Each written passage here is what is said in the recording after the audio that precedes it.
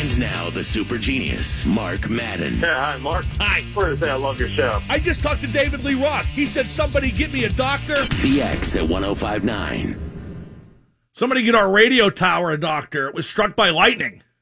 So we were off the air for a bit. I think Antonio Brown convinced God to strike our radio tower with lightning to get me off the air, but I'm not that easily stopped. Okay, let's try it again. Hit the music.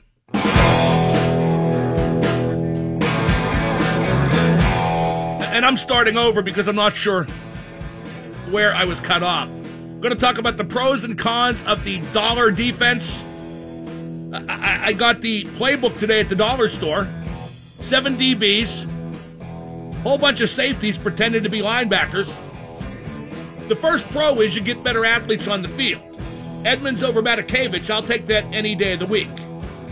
The first con is the other team might run a lot against 7 DBs out there.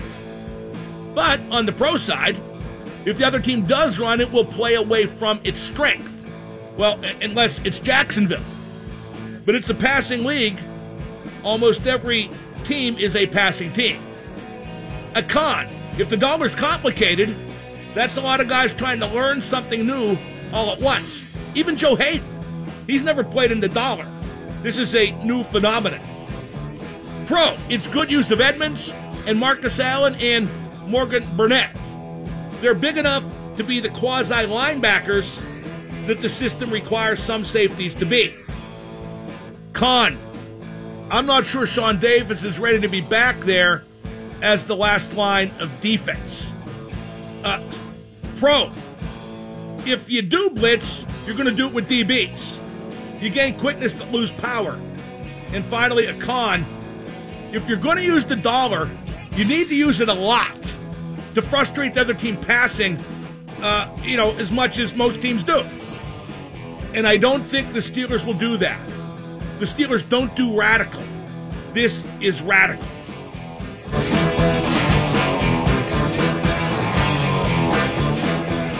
Sick Again brought to you by 84 Lumber, helping you build the right way since 1956. Isn't it great to talk football and not that sideshow garbage? If you're just tuning in, Ben left practice. Looks like he took a knock to the head. The word is he might be in concussion evaluation. More on that as it develops. That was not reported by Ed Bouchette, so we can believe it. Looking at that dollar defense, the pros and cons, that last part's the bad part. It almost makes the whole idea moot and the conversation too. I don't think the Steelers have the guts to use the dollar enough to make it effective because they don't do radical. But the Steelers are obviously pursuing the option because they know that Matakevich, Bintz, and Bostic aren't very good at inside backer.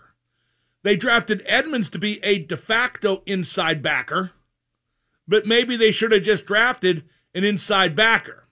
And obviously there wasn't another Shazier. There may never be.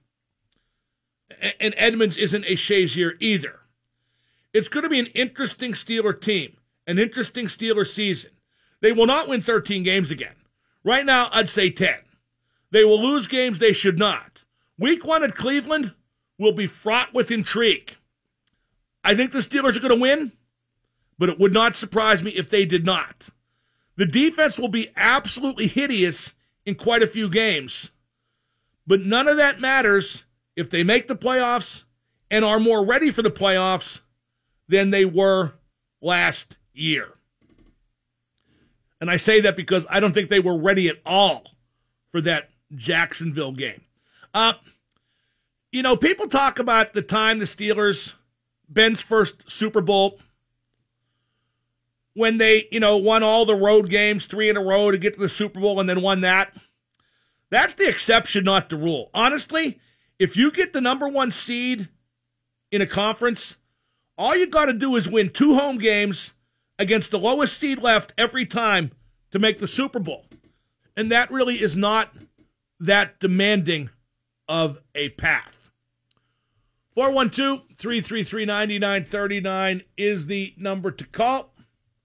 It's the Mark Madden Show on 105.9 The X. The Pirates are back in action tonight at Minnesota. Just a 2-game set in Minnesota tonight and tomorrow afternoon.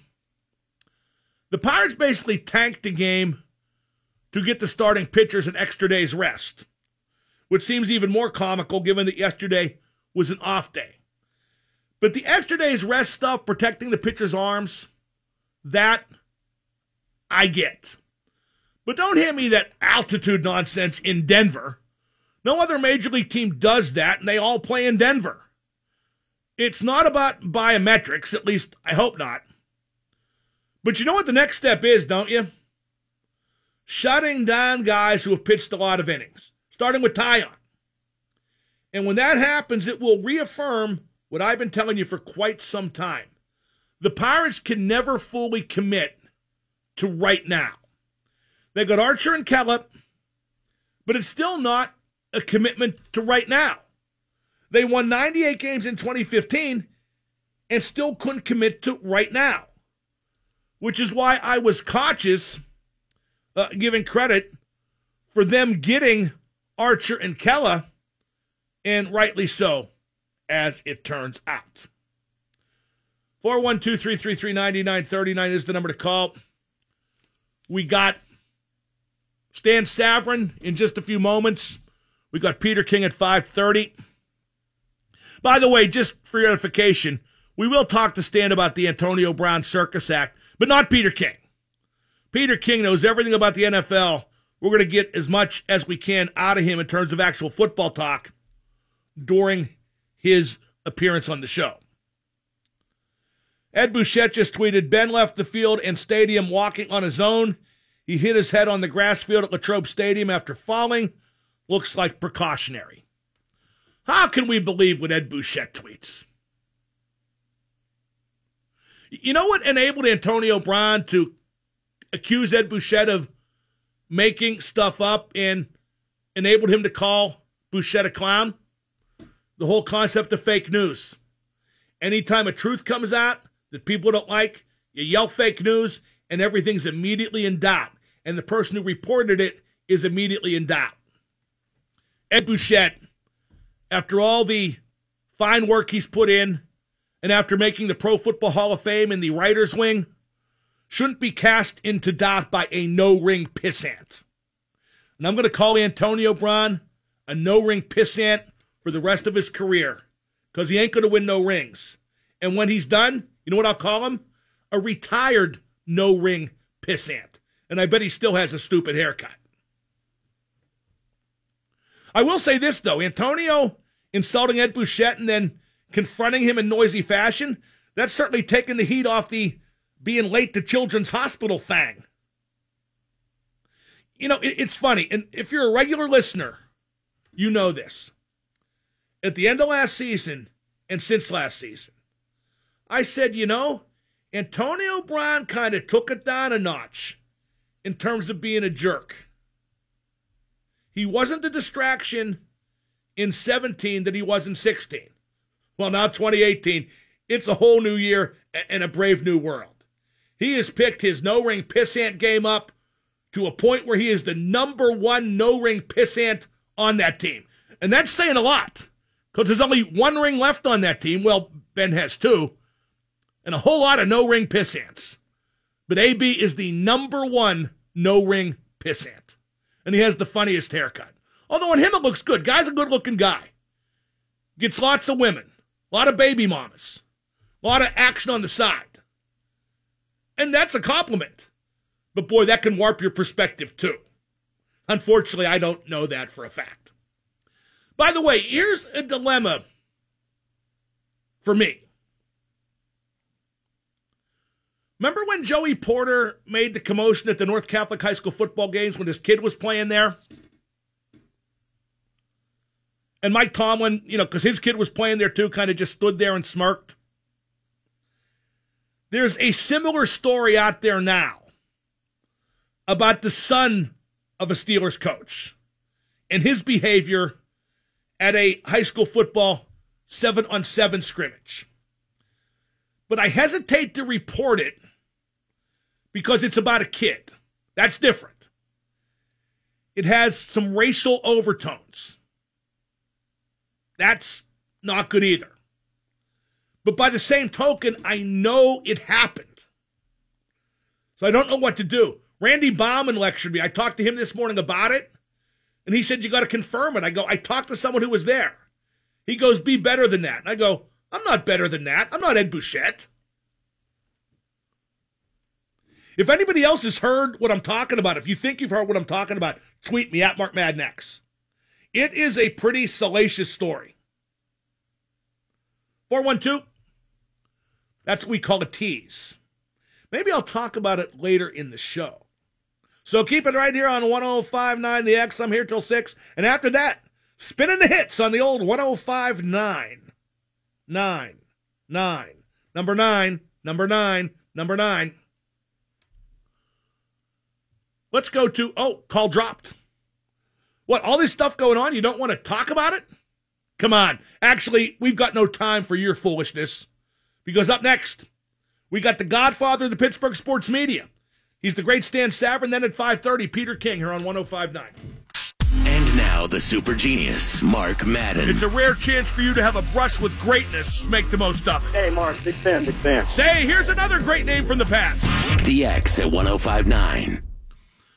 Joining me now, I'm delighted to be joined by the godfather of the Pittsburgh sports media from AT&T Sportsnet on TV and from ESPN Radio here in Pittsburgh.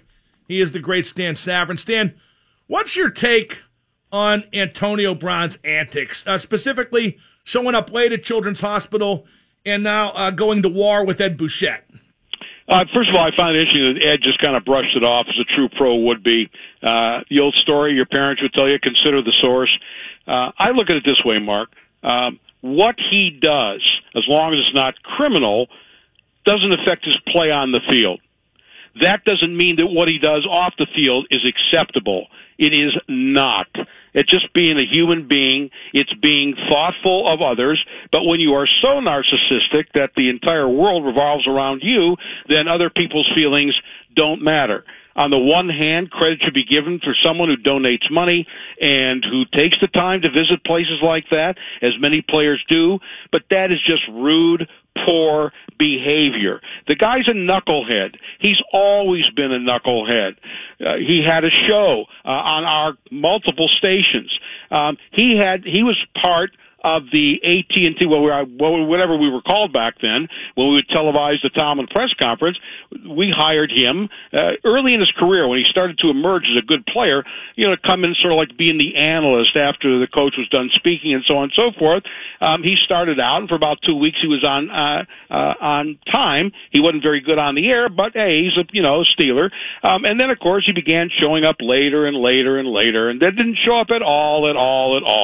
It's a pattern I see with a lot of different guys. Oh, it happened at DVE with AB, too. That's what I'm saying. He had a show with Jerry Dulac on our stations. It was carried on 970 as well. And so the pattern of behavior of showing up whenever he feels like it, that is consistent with what he's done on the air, at personal appearances. Again, I don't think that it affects his play. I don't think it affects the team's play. The Facebook posting a couple years ago, I believe that did affect the team. But the other stuff, whether he's late for Children's Hospital, but that doesn't mean that they both can be dismissed. We can have both. We can admit that a guy's a great player, he's an important player, but we can also call out horrible behavior. Well, no question, Stan. I'm not saying trade him or suspend him or shoot him, but I'm going to call an ass an ass. And to me, it's indicative of a deeper problem. I think the Steelers have more than one circus act, and it makes me ask you, are the Steelers unlikable as a team? They're certainly still selling tickets and merchandise, and they're still the number one team in Pittsburgh, but I just sense a cloud of negativity having descended over the team, according to a lot of fans. I don't think that people like it. But I also think that as long as the results on Sunday are acceptable to them, that takes precedence. That will always take precedence. Again, we're drawing a line here at not criminal behavior. We're talking about this kind of crap, and that's exactly what it is, from immature ball players. It happens elsewhere. But I honestly don't think that when it comes to Sunday afternoon, they can forgive and forget as long as the team wins. If they don't win, then all of a sudden that will increase the amount of dislike. It still goes down to they want to see the team win. But they ain't won enough. I mean, I think it's fair to say that in the Bell and Brown era, and I just wrote a column about this, the team's underachieved. Well, but again, we've talked about this before. I think when you look during that era, and I mean, last year, I've said this before, I think that was the most depressing home playoff loss I've ever been at.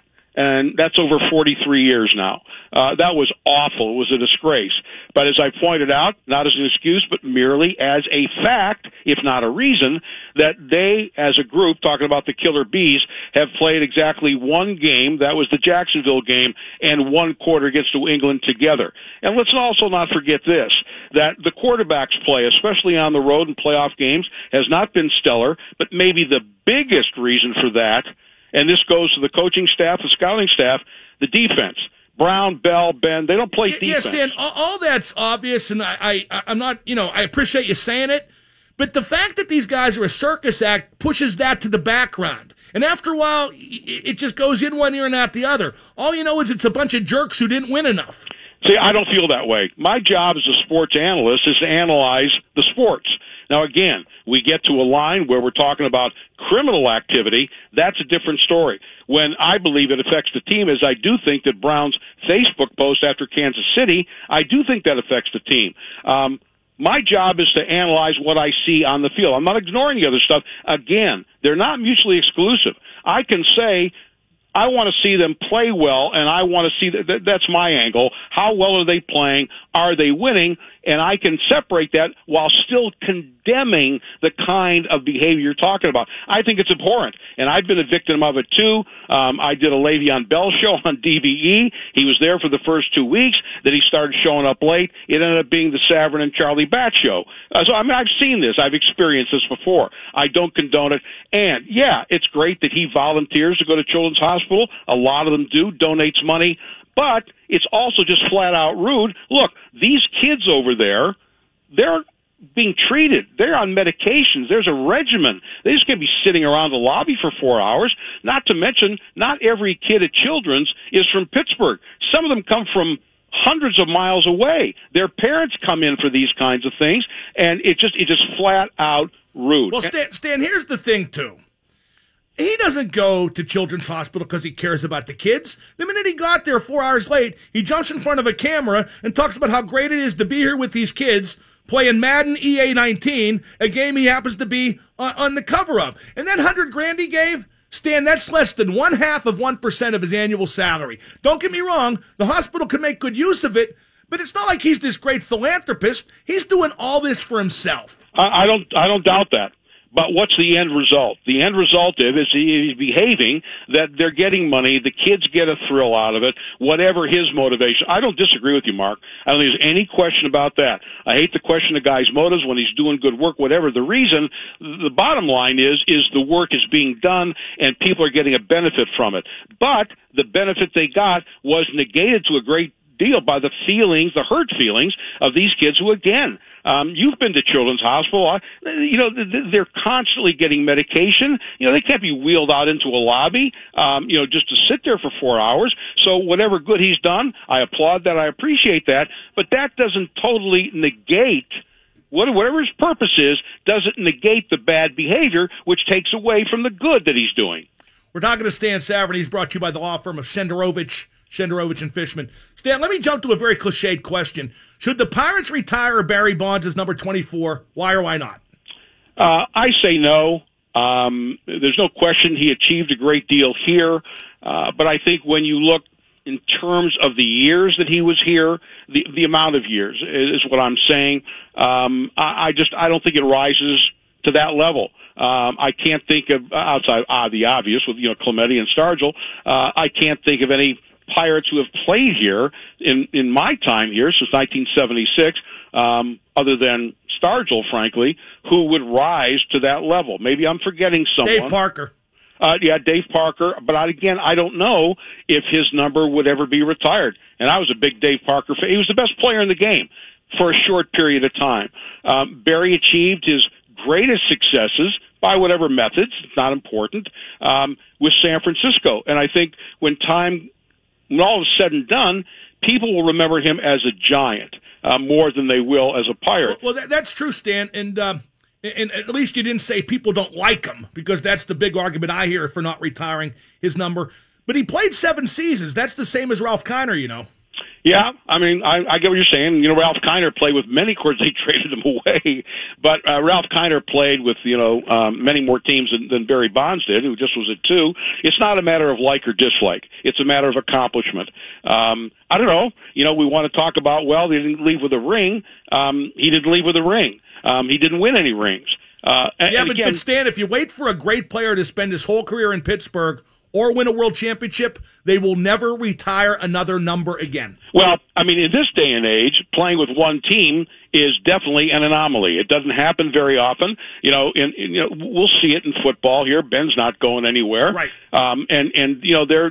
Maybe Antonio Brown, he may not go anywhere. Certainly in hockey, we've seen a number of those players. But that's probably not a good criteria, because the game has changed. Free agency, it's not the way it was, so it's a bad comparison. I don't know. It's kind of like it's just a feel kind of thing.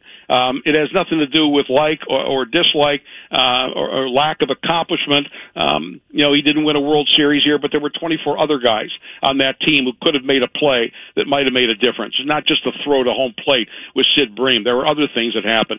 I'm just going by a field test, and it's not fueled by any personal animus against Barry Bonds. Believe me, I recognize after the first couple of years, what a great player he became, and what an all-round player he was. Listen, he played left field at Three River Stadium as well or better than anyone I've ever seen, except for that lousy night in Atlanta. In that vein, Stan, the Penguins have only ever retired 2 numbers, Mario Lemieux and the late Michel Briere. What if they only retired 87 moving forward and not 68 or 71, not Yager or Malkin, because that would hold the honor to a certain almost impossible level that I would find admirable.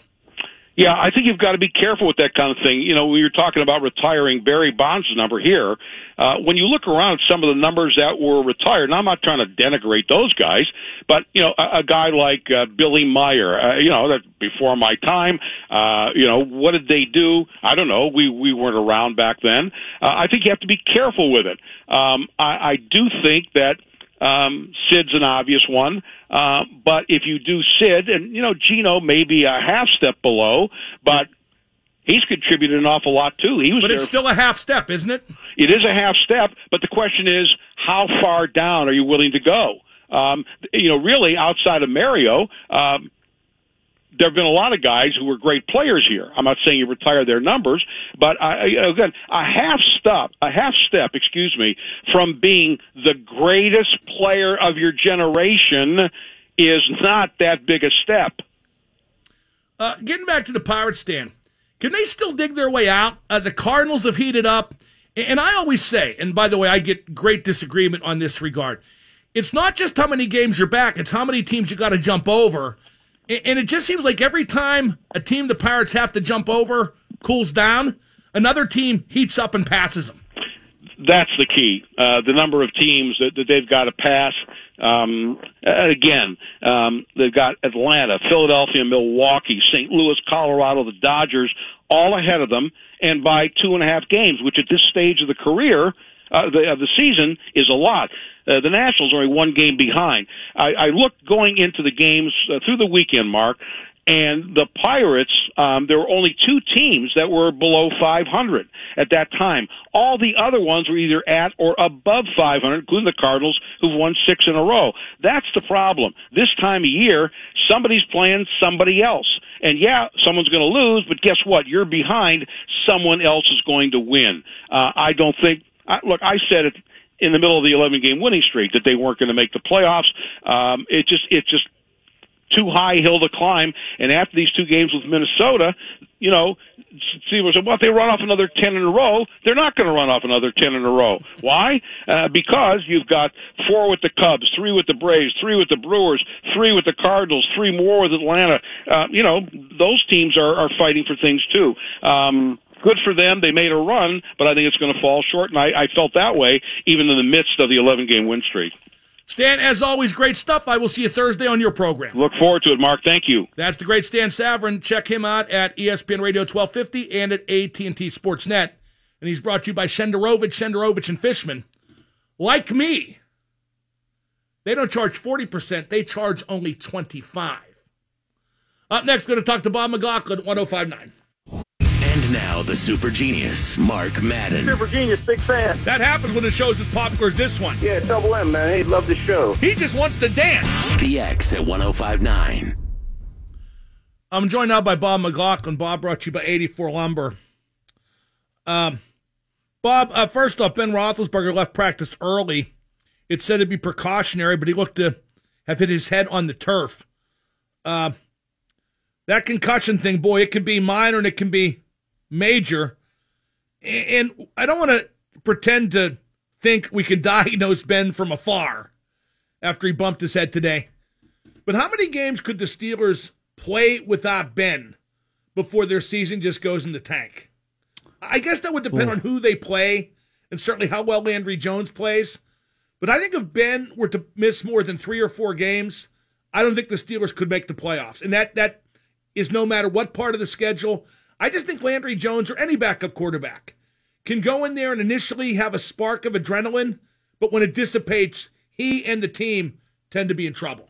Yeah, I agree with you there, Mark. The number that jumped into my head immediately when you asked me the question was 4 games. So, yeah. 5. Maybe. I would never use that line, ever. The thing about Landry Jones, he runs the offense. He manages the offense well. He's nothing spectacular.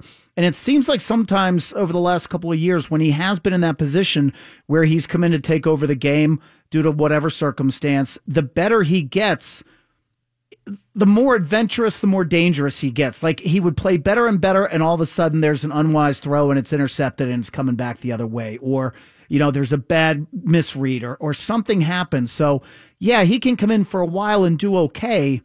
But if Ben Roethlisberger is out for more than 4 games, like you said, that's the season. That's not, they're not going to be the power that they will because Ben pretty much runs that offense. He knows every little thing about it. And now he's finally got his guy to work with where he's not butting heads with Todd Haley already. Him and Randy Fichtner's, relationship is pretty strong. Bob, let's be honest. Ben's the offensive coordinator, and Fichtner's doing the detail work. Right. Yeah, that's like I said, it's a partnership now because but that's obviously how it is. Do you agree with me that given the fact that training camp so far has been a circus act, and Le'Veon Bell isn't going to be in for a while, and the defense to me should be worse and not better?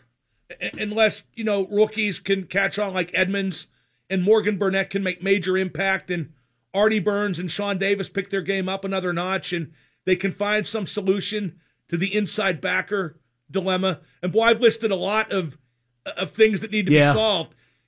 I just think that first game against Cleveland is a very vulnerable spot. I don't think Cleveland is going to be nearly as bad as they were last year. Don't get me wrong. I don't see them as a playoff team or anything close. And certainly, whether it's Tyrod Taylor or Baker Mayfield, that's not a quarterback you'd figure could upset the Steelers. But it just seems like a trap game. And I'm saying that a month out, but it just does seem like a trap game. Well, no, that's fair. And a lot of other people are kind of saying that same thing, Mark. They didn't blow the Browns out of the water last year. I mean... Oh, no, and Cleveland got good backers. They got a good offensive line. You know what's ironic? That Joe Thomas quit just when it seems like the team's ready to turn a corner. Exactly. But and if physically that what his body told him to do, I don't blame him, but it's still ironic. And they say his backup is doing okay. He's not Joe Thomas, but he is a good fit for that line. They might get Dez Bryant. We'll see. I guess they're still going to meet Thursday. They've got better quarterbacks now. They're going to have that battle there. The Browns aren't going to be the laughingstock that they were last year. Here's the thing. The Steelers won a lot of those games last year without blowing people out. You said, what was it? 3 to 5 games could have gone one way or the other last year. Oh, no. There were 5 games decided by, was it 5 or 6 decided by a last-minute field goal? Yeah, so. Like a narrow margin of victory. You have that going from last year. You've got a team this year that can do great things, but when you talk about the circus atmosphere at camp, it seems like a pretty good camp, except for Lev Bell not being there, except for AB taking on the media and doing these other. Well, we never know really how good the camp is, but I feel you, Bob. And let's stick with AB. What's your take on his latest, his slandering of Ed Bouchette, his confronting of Ed Bouchette? Here's a question I've not asked yet today. Are the Steelers ever going to get control of this guy? And do they even feel they need to? They absolutely need to right now. This needs to come from Art Rooney II. They have to sit AB down and rein him in. There should be a public apology. You've listed numerous tweets today that talk about the great relationship between Ed Bouchette and the Steelers, whether it's Dan Rooney. Maybe it's not as close with Art II, but still, he certainly has the trust of that organization down there. And Ed does a great job. His name is in the Hall of Fame already. Everybody knows that. He's been awarded other, things that he's earned throughout his tenure reporting on the Steelers. You can't have a player going off on him like that for no apparent reason. It was the simplest. Well, for no tweet. reason beyond his consistent and oppressive narcissism. Right. It was the stupidest tweet to just say, hey, he left the field, he's limping. Right. It's not like he said he lost a leg. Right. Right. And he didn't say anything about he's faking it or, boy, this looks serious or, oh, my gosh, he's not going to be able to get back into practice. He just said simply left the field. Ed Bouchette just deserves better, and I guarantee the team feels that way. Right. And I've seen But I bet that team doesn't have the guts to make AB apologize. I don't know that. With the response. Want to bet? I'm not doing too good in bets against you. $20. You can lose $20. $20 AB doesn't apologize. Oh, well, wait. I thought we were talking about whether the team reins him in, whether somebody says something to him. Like, does Tomlin address this and then say something about it at a press conference? Tomlin doesn't think this is a big deal at all. Well, no, okay. How about Tomlin this? is AB, only older and a bit more subtle. Okay, so how do we phrase this bet then? If Art Rooney II... No. If AB apologizes, you get $20. If he doesn't apologize, I get $20. Oh my God, what a sucker's bet! No other.